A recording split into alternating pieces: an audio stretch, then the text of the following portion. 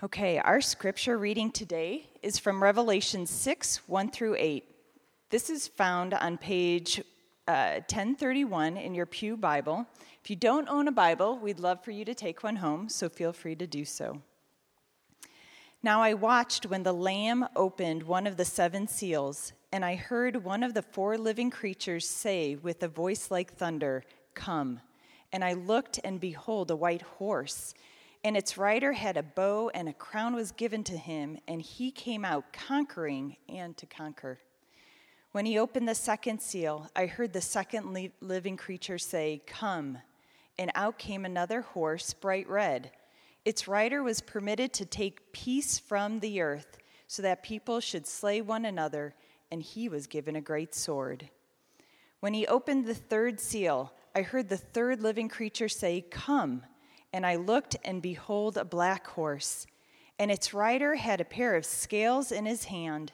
And I heard what seemed to be a voice in the midst of the four living creatures saying, "A quart of wheat for a denarius, and 3 quarts of barley for a denarius, and do not harm the oil and wine." When he opened the fourth seal, I heard the voice of the fourth living creature say, "Come." And I looked, and behold, a pale horse, and its rider's name was Death, and Hades followed him. And they were given the authority over a fourth of the earth to kill with sword and with famine and with pestilence and by wild beasts of the earth. This is the word of the Lord. Thanks be to God.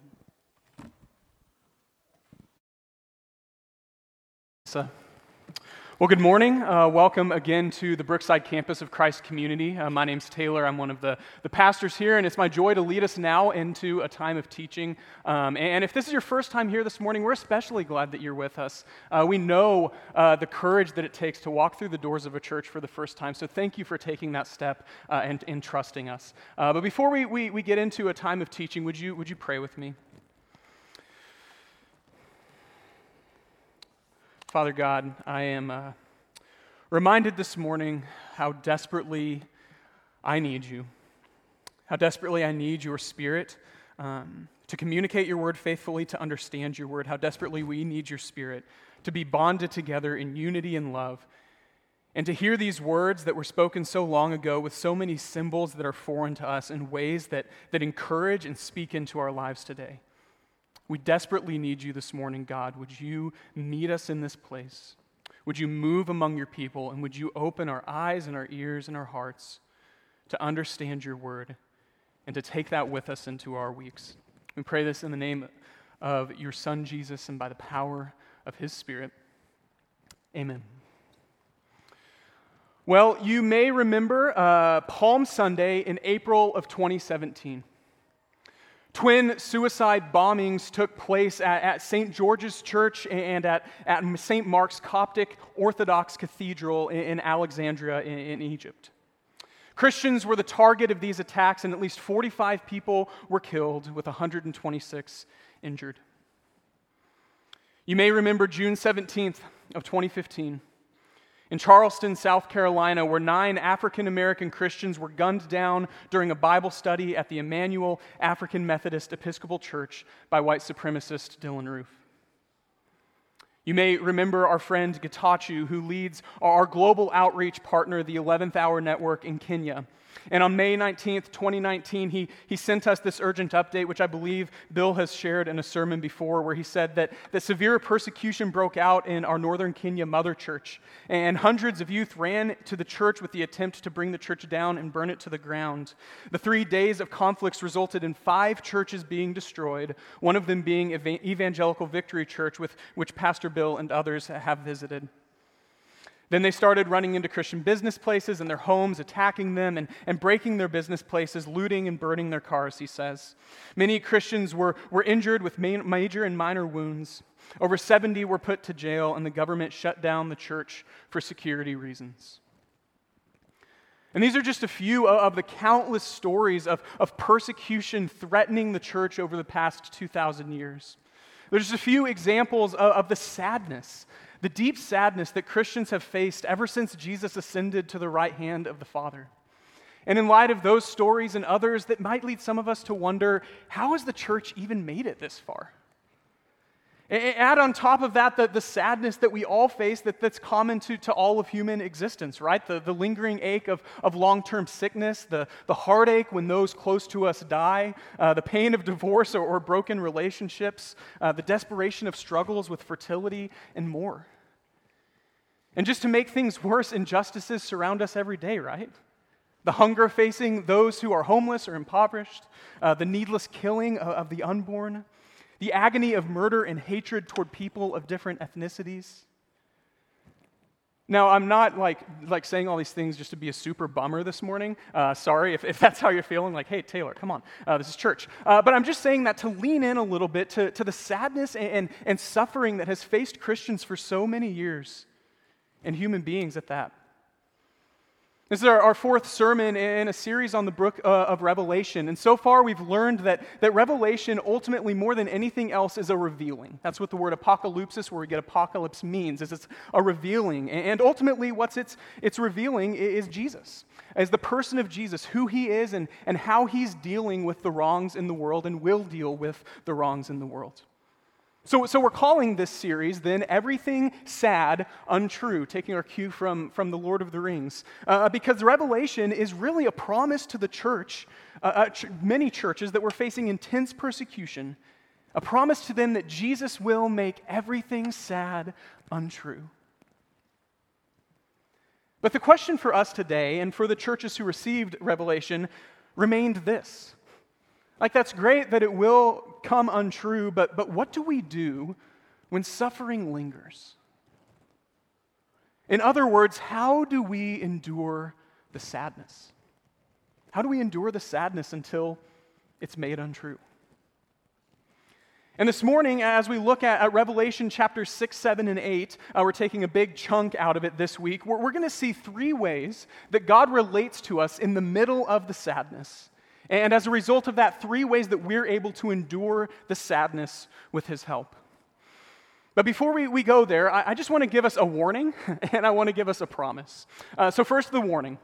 The sermon today is difficult. We're dealing with difficult concepts. We're working with symbols that are hard to grasp. We're discussing realities that can be tough for many of us in the West, especially to stomach. And you will probably either leave today bored or exhausted, and maybe both, let's be honest, right? That's the warning.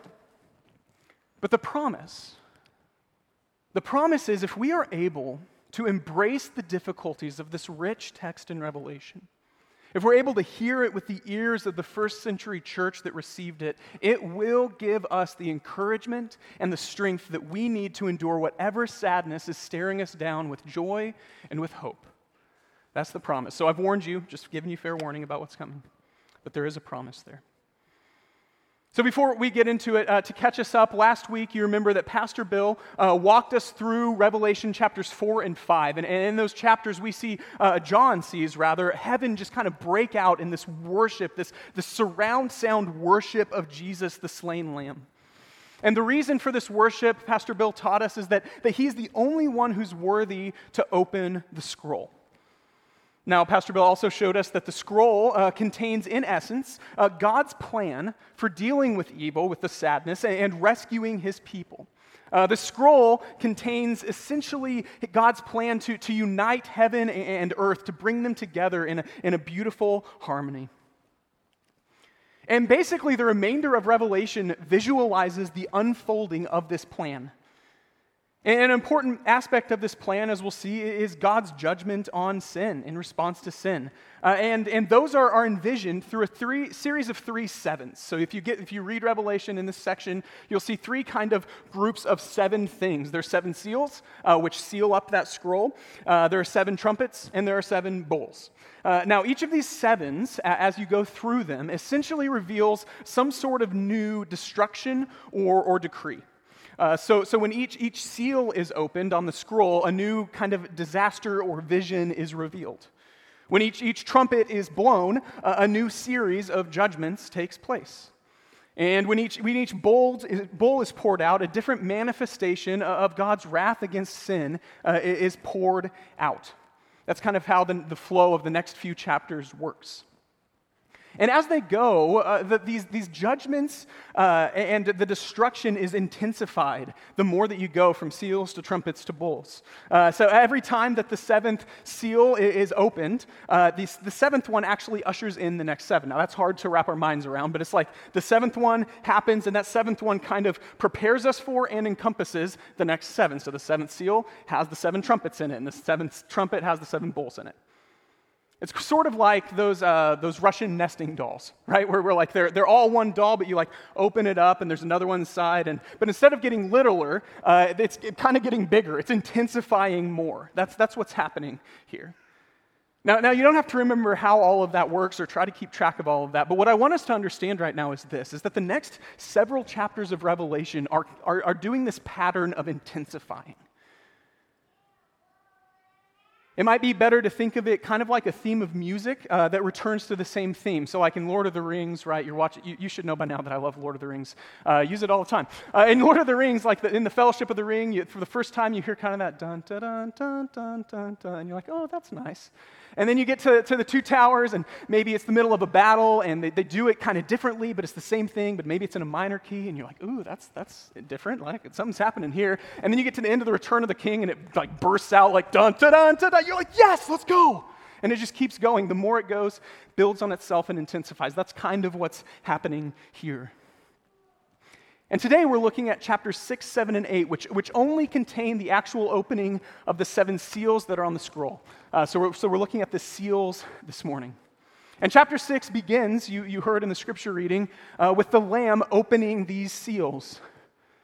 And what we heard read in the scripture reading was just the opening of the first 4 out of 7 seals. And you may have noticed it wasn't like a super happy, cheery passage.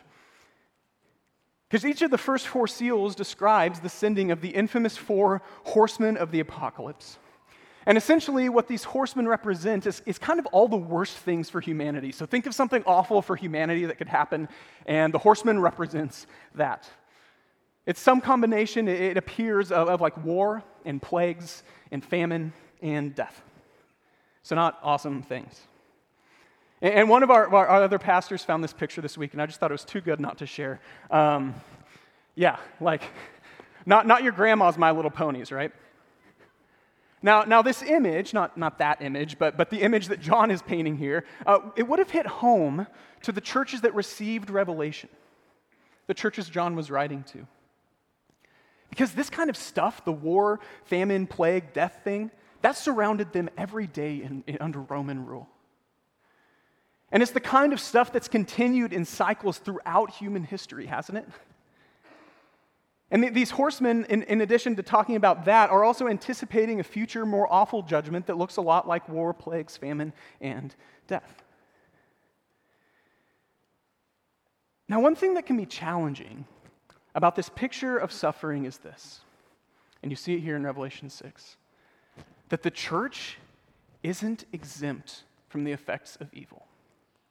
God's people are not exempt from experiencing the suffering that comes from evil. In Revelation 6, the horsemen are let loose on the world, and God's people suffer for it. One of the things that we learn from this section of Revelation is this, that God allows his people to suffer. He allows his people to suffer. And this becomes clear when we read the 5th seal, which jumps back up from the horsemen being like let loose on earth to back up to heaven. And just read with me, starting in verse 9. It says, "When he opened the 5th seal, I saw under the altar of the souls of those who had been slain for the word of God and for the witness they had borne.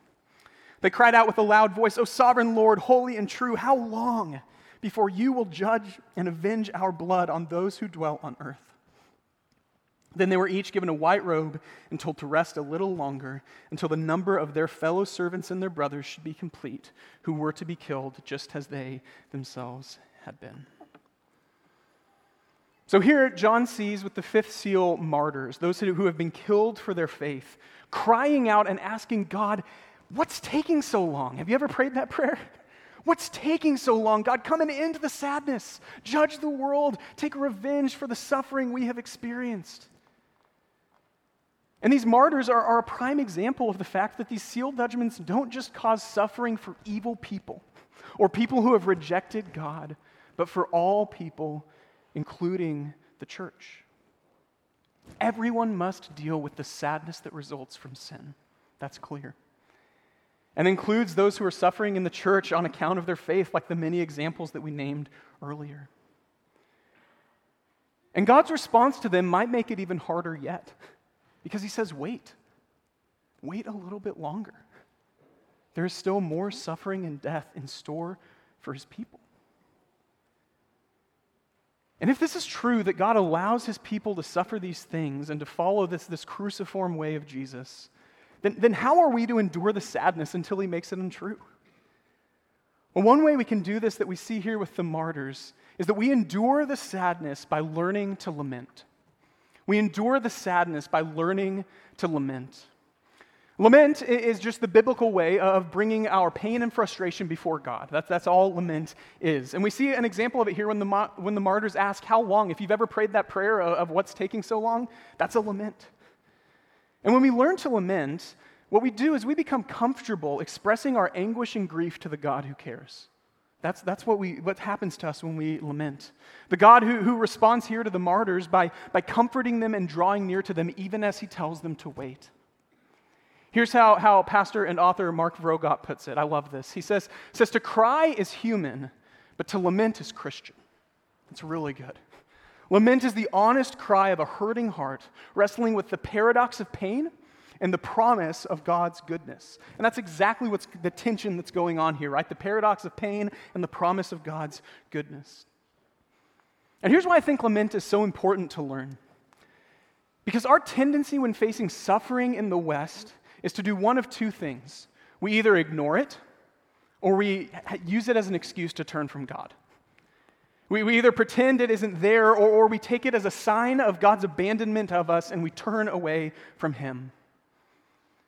And what that ends up doing is that feeds exactly into the plans of our enemy. One scholar said that the four horsemen are how Satan attempts to conquer the saints through suffering so that they will lose their faith and turn away from God. But friends, lament refuses to pretend that the sadness isn't there. Lament chooses to name the evil and to take it to God, sometimes in tears, sometimes in frustration, but always in faith. That's what lament is. So this week, I want to challenge you to find 15 minutes in your week to just sit and take out a pen and paper. When you have out that pen and paper, think of something, take a few minutes to think of something that has brought you pain recently. An example of the burden of sadness that you're carrying right now.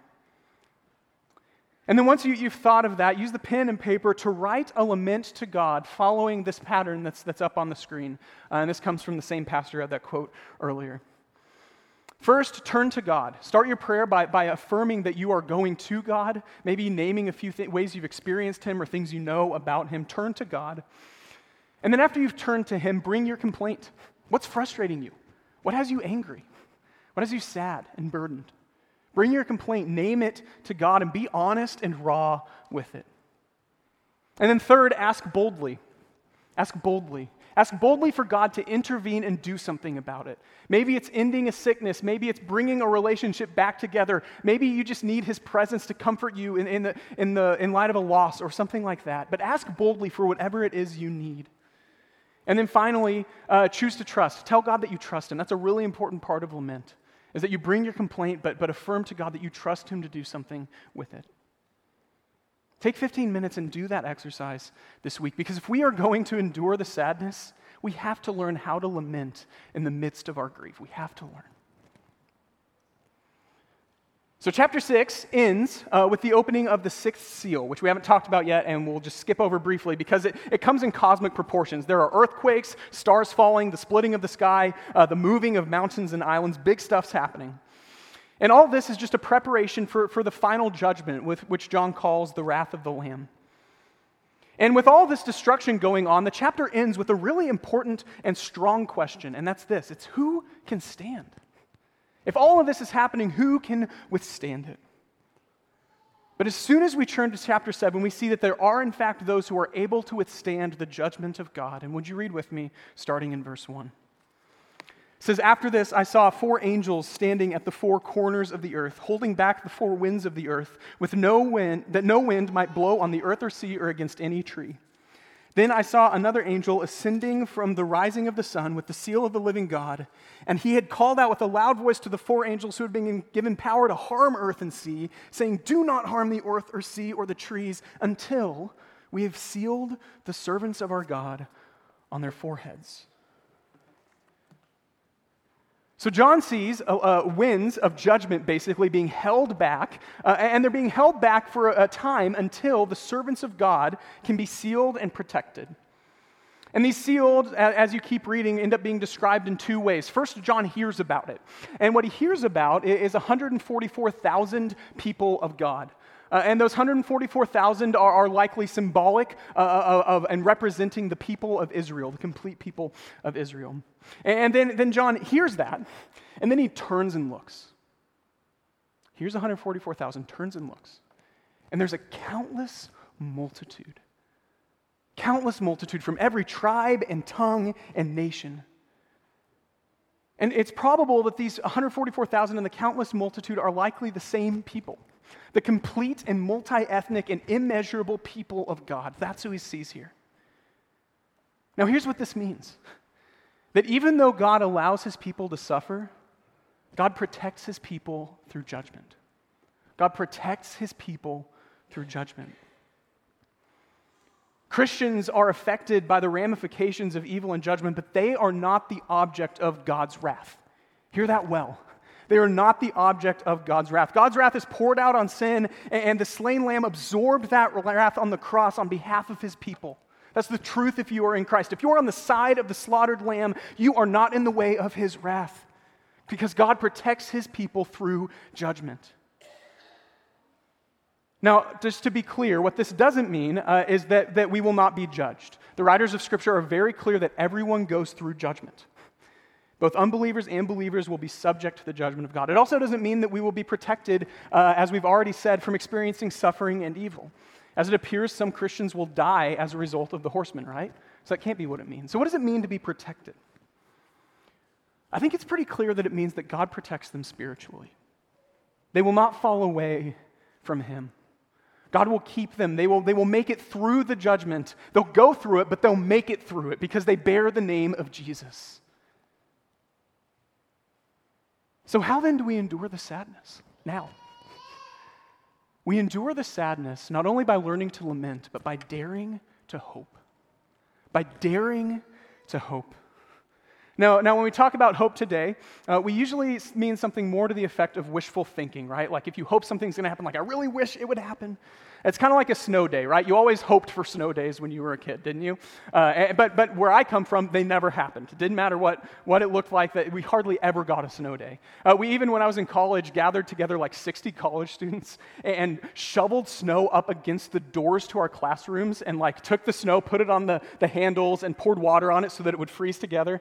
So if any of you are looking for great ideas, that might probably not be one. But we did it, and that still didn't even work. People just got up early and removed it, and we still had to have class.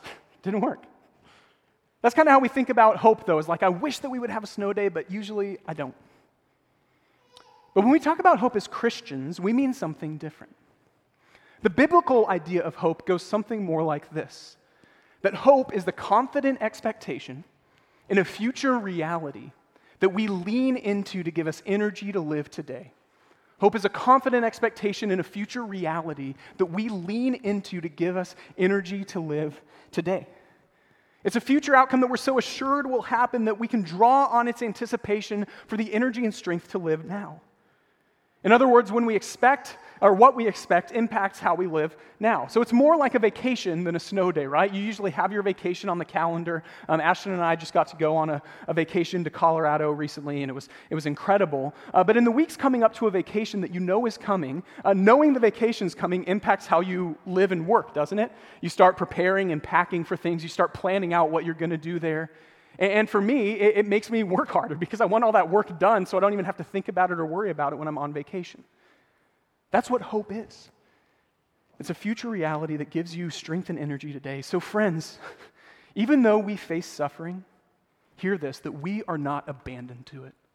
We are not abandoned to it. Even though we are stung by the pain of evil, we are not alone in it. Even when it seems like the sadness is winning, the one who unravels sadness guarantees our future. Amen?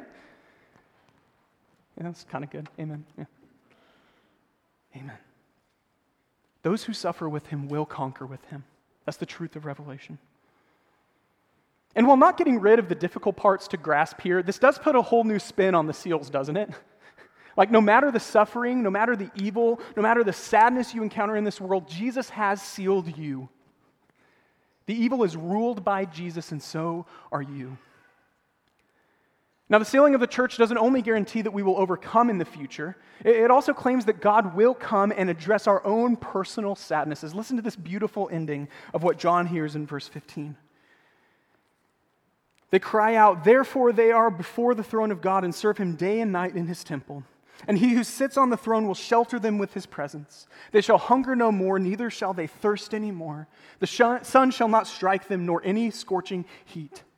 For the Lamb is in the midst of the throne, will be their shepherd. And he will guide them to springs of living water." And get this, God will wipe away every tear from their eyes. This is a foretaste of the new creation, that the promise that's coming, that God will visit us, he will heal us, he will comfort us, he will satisfy us, and he will dwell with us forever. And friends, I don't know about you, but that's the daring hope that I need to endure the sadness now. Are we good? So the first 6 seals have been opened, and God's people have been sealed. So now it's time for the 7th seal to be opened, and something remarkable happens. Let's read chapter 8, starting in verse 1. When the Lamb opened the 7th seal, there was silence in heaven for about half an hour. Then I saw the angels, 7 angels who stand before God, and 7 trumpets were given to them. This is crazy when you think about it. There's been all of this unceasing worship and speaking and movement all the way throughout Revelation, right? And then all of a sudden, everybody stops. It's dead silent. The 4 creatures with all the eyes are silent. The angels are silent. The martyrs are silent. God is silent. Why? I think there are 2 reasons. And the first we see here in verse 1, that the angels are given 7 trumpets. And as we said earlier, these trumpets are intensifying the judgment and suffering that we've already seen with the seals. So there's silence because there's about to be judgment. In the Hebrew Bible, silence almost always precedes God's judgment. So the silence is a sign that he is about to pronounce his final definitive word on evil in the universe. So everyone is silent. But there's still another reason for the silence. Let's read on in verse 2. Read with me. Then I saw, I already read that. And another angel came and stood at the altar with a golden censer. And he was given much incense to offer with the prayers of all the saints on the golden altar before the throne. And the smoke of the incense with the prayers of the saints rose before God from the hand of the angel. Then the angel took the censer and filled it with fire from the altar and threw it on the earth. And there were peals of thunder, rumblings, flashes of lightning, and an earthquake.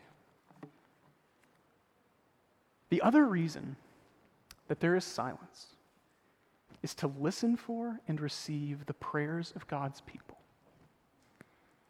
Here we see all of the prayers of the saints, God's people released, burning like incense, rising up to God. And God listens in silence.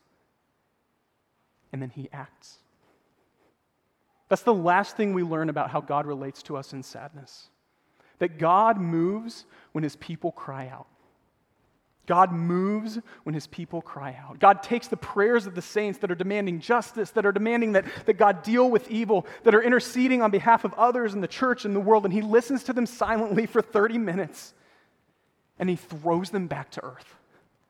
I love the way that one of my favorite authors, Eugene Peterson, describes this. He said, the prayers which had ascended, unremarked by the journalists of the day, returned with immense force, in George Herbert's phrase, as reversed thunder. And listen to this. Prayer recenters history with incalculable effects, and our earth is daily shaken by it. Friends, the prayers of the people move forward the action and judgment of God. Our cries for the sadness to end move God to act, move God to break in and end the sadness. God moves, believe it, when his people cry out to him. Which means that we endure the sadness by contending in prayer. We endure the sadness by contending in prayer. I personally think that one of the greatest tragedies of the time we live in is that prayer is dismissed pretty quickly in response to evil. And yes, I believe that action is important and that prayer should not be a cop-out from also taking action when action is possible, but it is still true that prayer is our greatest weapon against evil. It's the way that we invoke the intervening presence and power of God, isn't it? It's the way that we draw near to God like the martyrs when we cry out, "How long?" We endure the sadness by contending in prayer. And here's what it means to contend in prayer. That we let the intensity of our desire to see God's kingdom come, to see renewal and revival in our world, to see the sadness dealt with, we let the intensity of that desire to compel us to petition God unceasingly with urgency and boldness. We're contending with God, asking him to move. And one of the most important ways that we do this is through a kind of prayer that's called intercession. You might have heard the word intercession or prayers that intercede for someone else. And intercession is just asking God to step in and act on behalf of another person or another group or a problem or issue. And one of my favorite examples of someone who embodies this so well in history is a man named Rees Howells. And Rees Howells was a coal miner. He was a missionary who lived during the global crisis of World War II. Is there hardly a moment that reveals sadness and suffering? Like literally every horseman plague is present in an evil regime like the reign of Hitler. And his desire, he repeated over and over, was this: I want to know that the Holy Spirit is stronger than the devil and the Nazi system. I want to know that the Holy Spirit is stronger than the devil and the Nazi system. And the way that he sought this reality was through prayer. One person wrote that Rees Howells shook the world from his knees. What strong, amazing language. Others said that if Rees Howells was praying for you, you'd better get ready because he was going to hound heaven until God did it. Remarkable prayer. In the face of evil, he made his life about interceding for others and contending with God in prayer for what he wanted. And in the book, Rees Howells' Intercessor, the author gives some of his reflections on how we can pray in this way. And I think this is so insightful. He says there are two important first steps to intercession or to contending in prayer. There's identification and agony. Identification and agony. Now, what does that mean? It means that we have to identify so well with the people we're praying for that it brings us to the point of agony on their behalf. In other words, we need to be moved to a place where we are burdened by the needs of others, where the pain of others and the injustice faced by others becomes just as pressing for us as our own personal pain. So, for example, we identify with those who are maligned because of their race, and our heart breaks for them, and our agony leads us to contend with them or for them in prayer. We identify with those who are victims of sex crimes, and our hearts break for them, and our agony leads us to contend for them in prayer. We identify so much with Christians who face severe persecution around the globe, knowing that our suffering for the gospel doesn't even compare, and our heart breaks for them, and our agony leads us to contend for them in prayer. We identify so much with those who are lost and don't know Jesus, and our heart yearns for God's presence to break into a dark world, and our agony leads us to contend for renewal and revival in prayer. That's what intercession and contending in prayer looks like. And we are strengthened by the reality revealed in Revelation that when we cry out, don't forget this, that God hears, God listens, God acts, and moves to end the sadness, to judge evil, and to vindicate his people.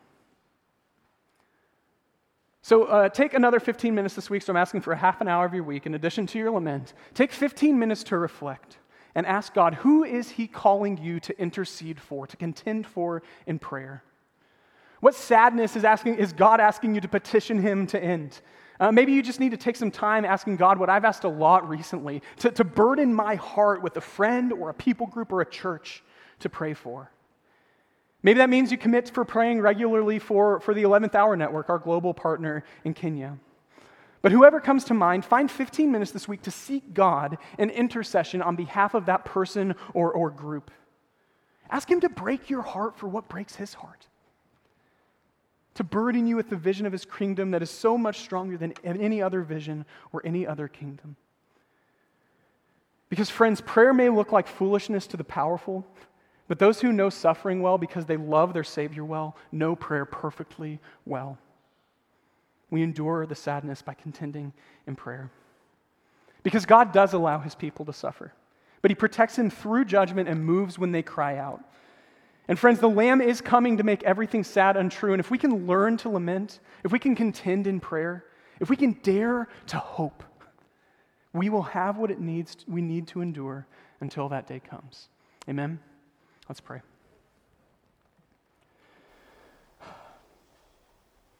God, these are tough ideas. When we really tap into the sadness, we realize how much we need you. When we really tap into the issues that we're facing, we know that we cannot endure this without your help. Thank you for sealing us and protecting us, for making the promise that your goodness will ultimately prevail, that you will make everything sad untrue and unravel the sadness. And God, in the meantime, we just pray that your kingdom would come, that it would come now. It would come in our lives for anything that we are going through, the sadness that we are facing. God, bring renewal, bring revival in our world, Lord. Would your presence pervade this earth? We ask for it, we hope in it, we trust that it will happen. And God, in the meantime, would you draw near to us like the martyrs in the fifth seal, comforting us as you tell us to wait. Help us to grapple with these hard truths through the coming weeks and to live out of the reality that we are sealed and protected and that you move and listen when we pray. Pray this in the name of your Son, Jesus, by the power of his Spirit. Amen.